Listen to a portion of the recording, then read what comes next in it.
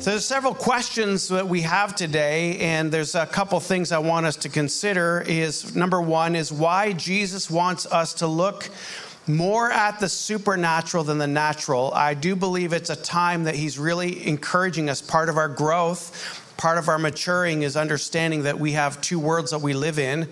We live in a natural world, and then we live in a spiritual world that is a supernatural world. And he's wanting us to train our eyes and our spiritual ears, spiritual eyes to see what he's doing, but to live in that world as well, number one. Number two is why thankfulness for what we have starts the process of a miracle. Think about that one for more. Thankfulness for what we have as we're moving into Thanksgiving. That's a good one for us to think about. Also, why it's okay not to give in to people's expectations. For some of those people pleasers, this is a good one for you. How many people feel like there may be a people pleaser a little bit, right? You can't say, no, they asked me. All right, we're going to talk about that. And then we'll be talking about why we struggle, and how to make the struggle end. Anybody currently in a struggle? You don't need to raise your hand, but anybody currently, I've already talked to some of you today. Life is hard. And then finally, and why, if we only see the natural, you might think Jesus is promoting cannibalism. Okay, there's a fun one for you. We know that Jesus is not promoting cannibalism, but he does say some really weird things in John chapter 6, and we'll get there together. Okay, John chapter 6, if you have your Bibles, open it up to John chapter 6. If you don't have a physical Bible, you can turn to your phones. You can look at our Grace Capital Church app. Go into the More section. You'll find the Bible, and you can follow along there. We're going to start right here. After this, Jesus went away to the other side of the Sea of Galilee, also known as the Sea of Tiberias, which is the sea, it says it right there, the Sea of Tiberias. And a large crowd was following him because they saw the signs that he was doing on the sick. Jesus went up on the mountain, and there he sat down with his disciples. Now the Passover, the feast of the Jews, was at hand. Lifting up his eyes then and seeing the large crowd that was coming toward him, Jesus said to Philip, important question. Jesus always asks those important questions. Where are we to buy bread so that these people may eat? Interesting. Jesus asked the question where we should buy the bread. So then he said by the way, he said this to test him, and for he himself knew what he was going to do. So a couple things right in here. Right out of the gate, Jesus feeds the 5,000. By the way, it's 5,000 men. You add women and children in there. It's a big multitude. Some would say how much it would cost. It probably would be a half year's wages for somebody to provide that. So asking the question was probably, he was testing Philip, like what is he going to say? Immediately, Jesus is already beginning this journey to help prepare his disciples to start thinking about not only the natural, but looking at the supernatural. Too often, and especially us in New England, we're good old diehard Yankees, right? We're like, we will do it ourselves. And that attitude, as much as we feel noble in it, really prevents us from God doing a great work in and through our lives. Because Jesus actually wants to perform the miracle, but he asks us to do it by not looking at the natural around us. Remember, we live in two worlds. We live in a natural world, and he says it's impossible to please God without faith. Faith puts us into the spiritual world, which is understanding that God is moving in real tangible ways, and he wants us to join him in that way. And so here he's testing Philip and said, where are we going to get this food? Philip answered him, 200 denarii worth of bread would be enough for each of them to get a little. And Philip, again, very proud that he kind of did the estimation. Well, if there's 5,000 men, that's probably 7,000 or 10,000 men, women, and children. It's probably going to take this much wages. Have you done the math before in your head? Like, you feel so proud of yourself. I can figure it out. Like, Price is Right. How much is that really worth? but he purely was thinking about the natural. Like, there's no store over here that's going to have enough for everything. And so here Jesus goes. And so the men sat down. They have about 5,000 in number. Jesus then took the loaves, and when he had given thanks, he distributed them to those who were seated. Do you guys actually, when you sit down to eat, still pray? I know that was always a tradition in my household, and the more I've been thinking about it, we don't always eat around the kitchen table anymore, but we try to. But there's something about giving thanks before the miracle takes place. That was one of the things we said. Like, what is it about giving thanks? Now, it's not giving thanks. Let me just keep reading, then we'll talk about giving thanks for what.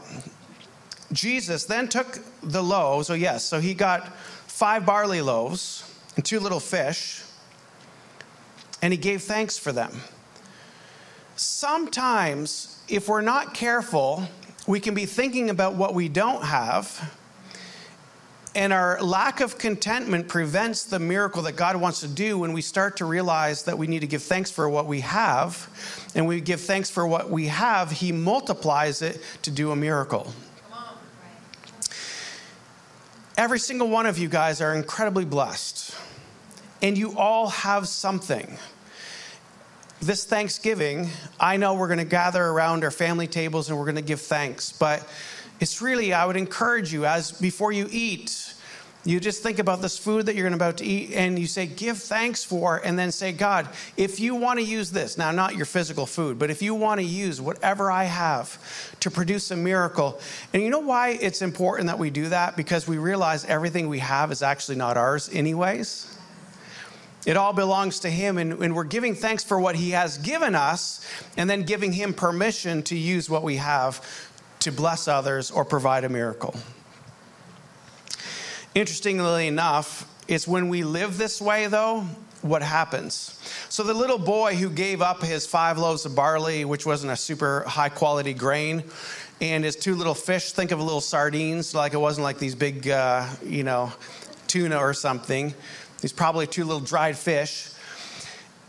And they went around and gathered up all the leftovers, not the crumbs, but the leftovers, unused things. And there was gathering the leftovers. They gathered 12 baskets of from the 5 barley loaves and the 2 little fish. So that's what happens. God wants to do the miracle, but sometimes we hold so tight. We talked about this a few weeks ago, right? We can't have what we don't give. And so we're trying to learn to live open-handed in realizing that God has given us things. And when we're open with it, the little boy can say, no, Jesus, this is my lunch. Mine. All right? Mine. Can you see him? Like, hey, I want your lunch. No, it's mine. My mom packed it for me. But in many ways, that boy actually had a multiplication of 12 baskets, way more than he ever gave up. And that's a Jesus principle. That's a kingdom of God principle. So the next time you sit down to eat, think about, Lord, everything that I have. Think about the things you have. God, thank you for giving them to me, but they're not mine. If you want to use a miracle, do a miracle through me. I'm willing to give those back to you. But remember that when you allow God to take something or use something that he's already given you, it only provides a multiplication back to you. You never have to be afraid of not having enough. Okay, so here they go on. So the people are pretty amazed at Jesus now. He's healed people. He's provided this miraculous sign.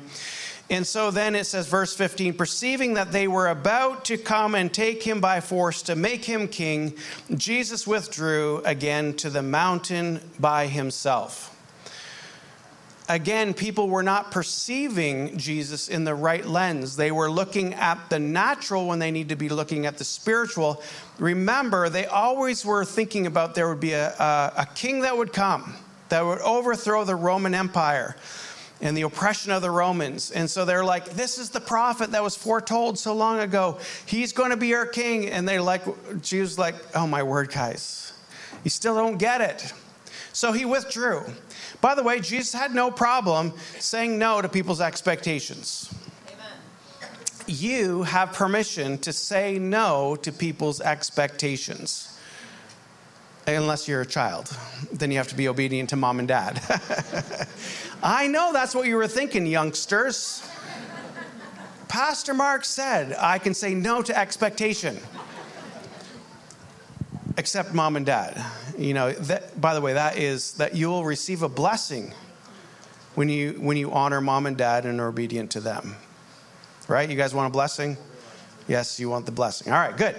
All right, so here it is. He went off. He's like they're expecting me to be the king, and Jesus like, no, the wrong kind of king. I am the King of Kings, the Lord of Lords, but I'm not going to be the kind of king that they're looking for. And so he escaped to the mountain himself.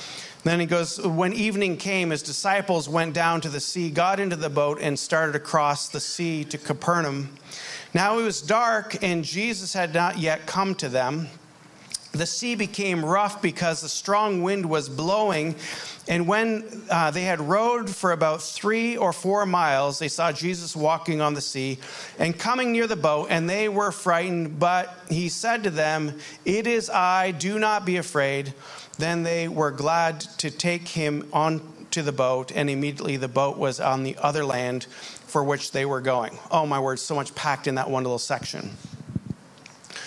By the way, this is one of the Gospels that talk about this account. So Matthew, Mark, Luke, and John, there are other writers who talk about this.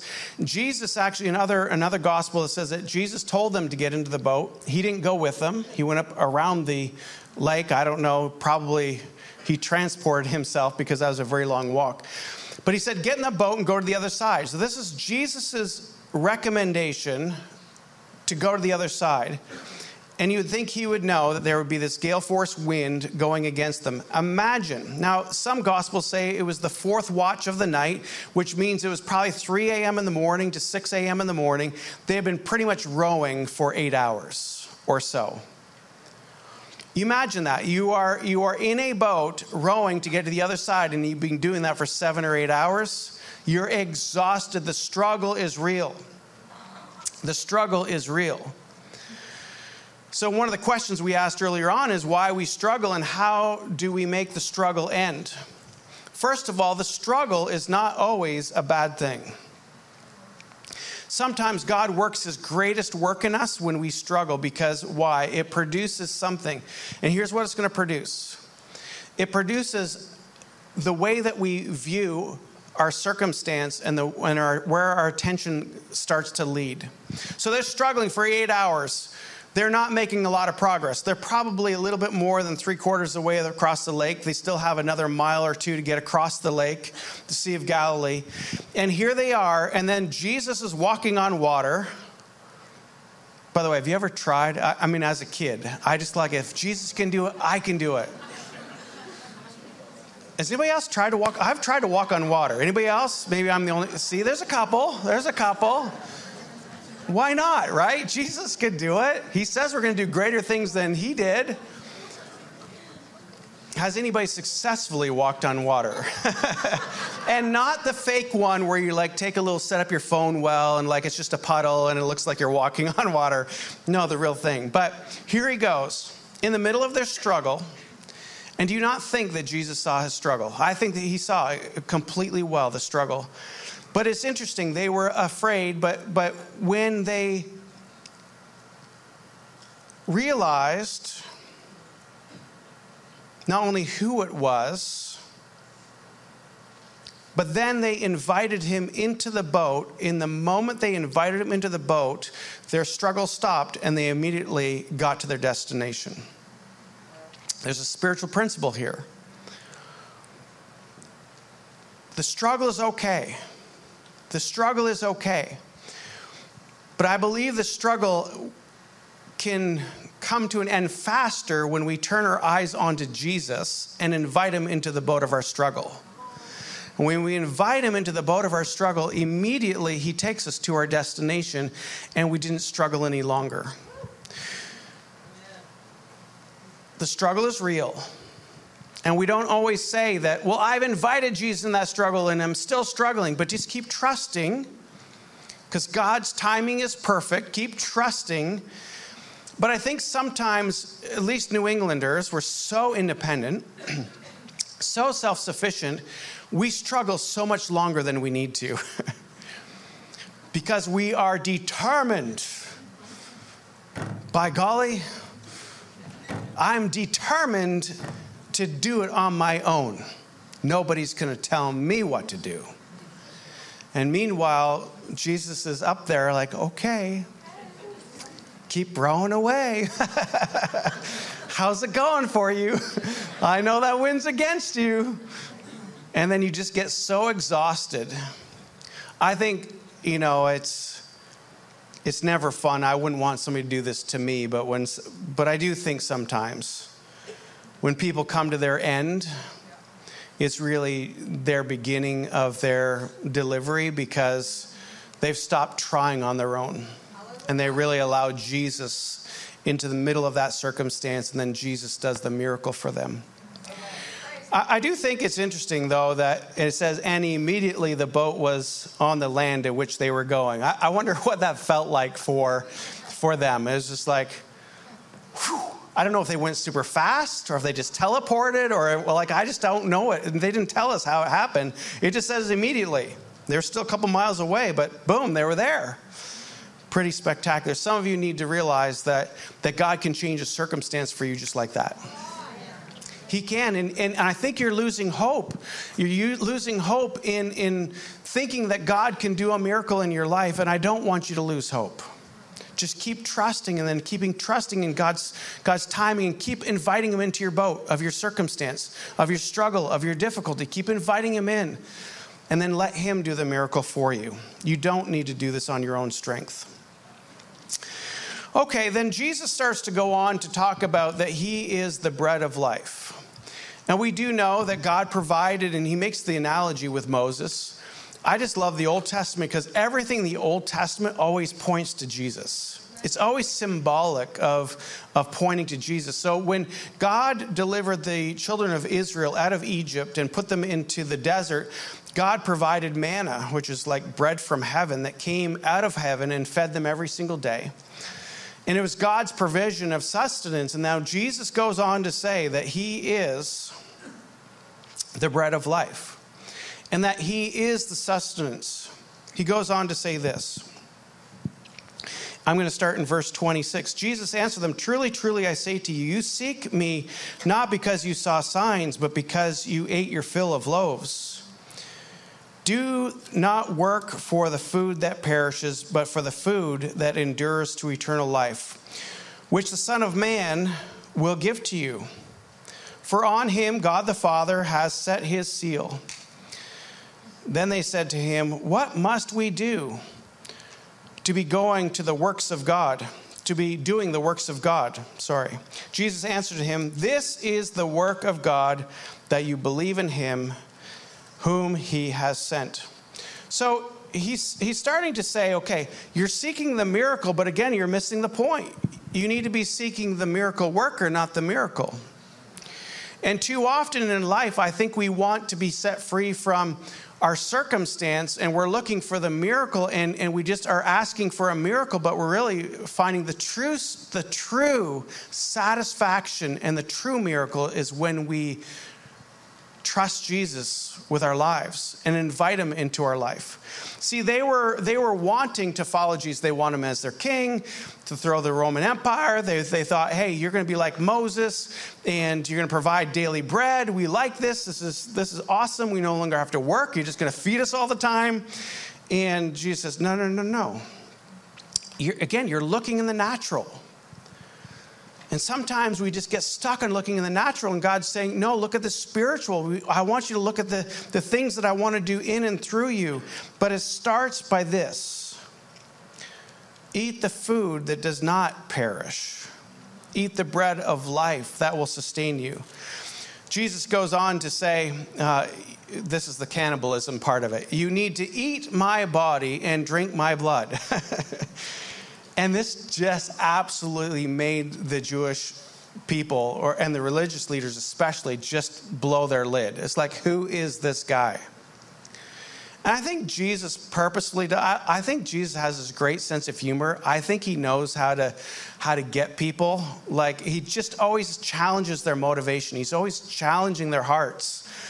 And he's stating the true thing, but they couldn't understand it. They didn't, because they were looking from their natural eyes. If you heard that and you were literally looking at it from your natural eyes, if somebody was being upright here and saying, you need to eat my body and drink my blood, you'd be like throwing things at me. Well, first of all, it wouldn't be me, because then you'd be like heretic. But if that was Jesus standing there and you were not so sure if it was Jesus, you'd be like, who is this nut job? What is he saying to us? I don't think cannibalism is right? See, that seems so pagan, looking in the natural. But in the spiritual, we'll realize that absolutely, he is, remember the word. We need to consume the word. He is the one that satisfies, like we go to eat food thinking for physical satisfaction. And he's saying, this is the food you need to be eating for truest satisfaction. And by the way, his blood, we sang about it today.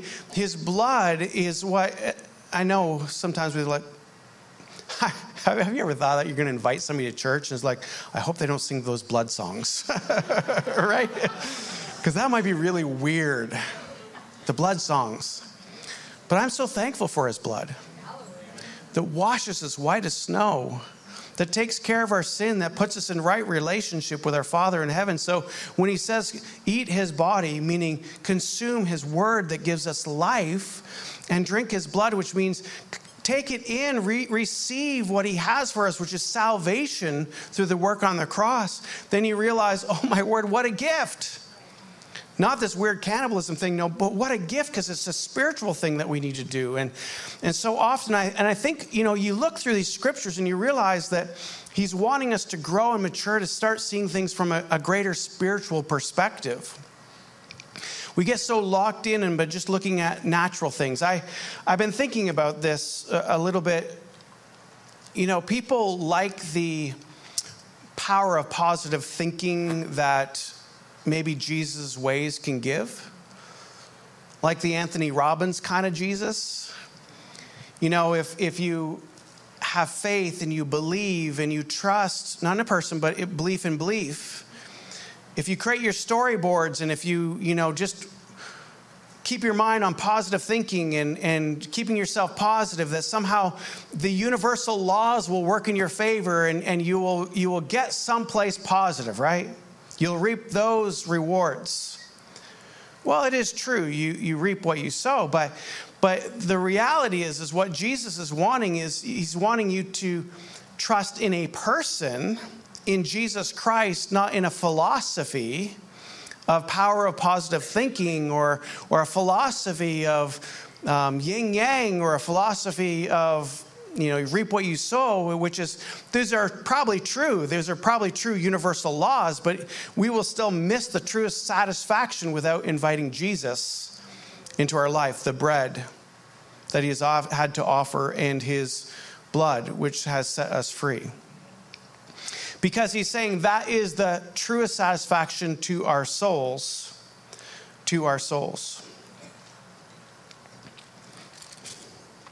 All right.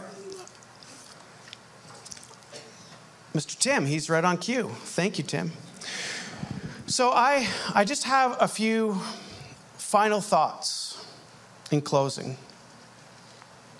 By the way, I want to encourage you. I don't get through all of the chapters. There's so much, honestly, I could preach on this for 4 weeks straight, but we'd never get through the Gospel of John, which probably will take us into the new year.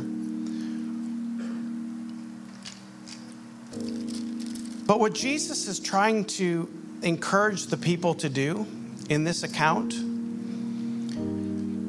is to move from looking to Jesus what they can get from him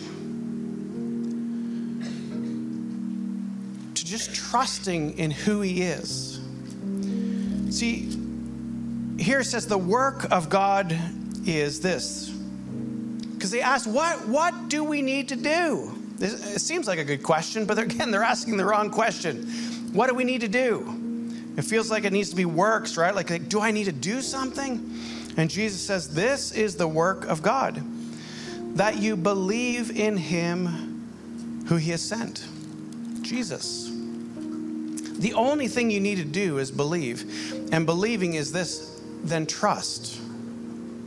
See, I don't believe you truly believe who Jesus is if you don't trust in his goodness. He is good. And he works all things together for good for those who are called according to his purposes, which is you and I, who've invited Jesus into our lives. Now, if you're here and you haven't yet invited Jesus in your life, you still might be thinking, what do I need to do? Do I need to be the moral person, keeping the list of do's and don'ts? Do I need to be the great philosopher that understanding culture and education, and if I can just think a certain way, and if I can just grab a hold of these philosophies, then that's what I must need to do. And Jesus saying, no. The only thing you need to do is believe. Believe that I came from heaven to earth to live as a man, fully God, fully man, but as a man went to the cross to take care of our sin, our guilt, our shame, to give us an opportunity to be in right relationship with our Father. That not only was he crucified, and not only did he die, he literally died as a human being. He was buried, and 3 days later, he rose from the grave, conquering sin and death, giving us the assurance of everlasting life. And can I have an amen on that one? Yeah, you can clap for that. Jesus, thank you. Thank you. But I wonder if that's why in 2 Corinthians tells us this, 2 Corinthians 4:18. Now fix your eyes, don't fix your eyes on what is seen, but fix it on the unseen. I think that's the thing that's pressing on me right now, is we have to be fixing our eyes not on the seen, but on the unseen. 2 Corinthians 5, a little bit later, verse 7 says, that we need to walk by faith and not by sight. That we have to be able to see and hear what the Father is doing in heaven, yes, but then we have to have this level of growth and maturity as we're walking by faith. That we have to be able to perceive what is going on in our world around us. It is interesting that Franklin Graham, I'm not too sure why he said that in that video of the Operation Christmas Child. He says, this might be the very most important year yet for all these kids to come to the Lord. Nobody knows the hour or the time of his return, but I would happen to say that if we're spiritually attuned, the time is getting short. The time is getting near. And we must have eyes that are open spiritually. Not only just living in the natural world, but living in our spiritual world, in our supernatural world.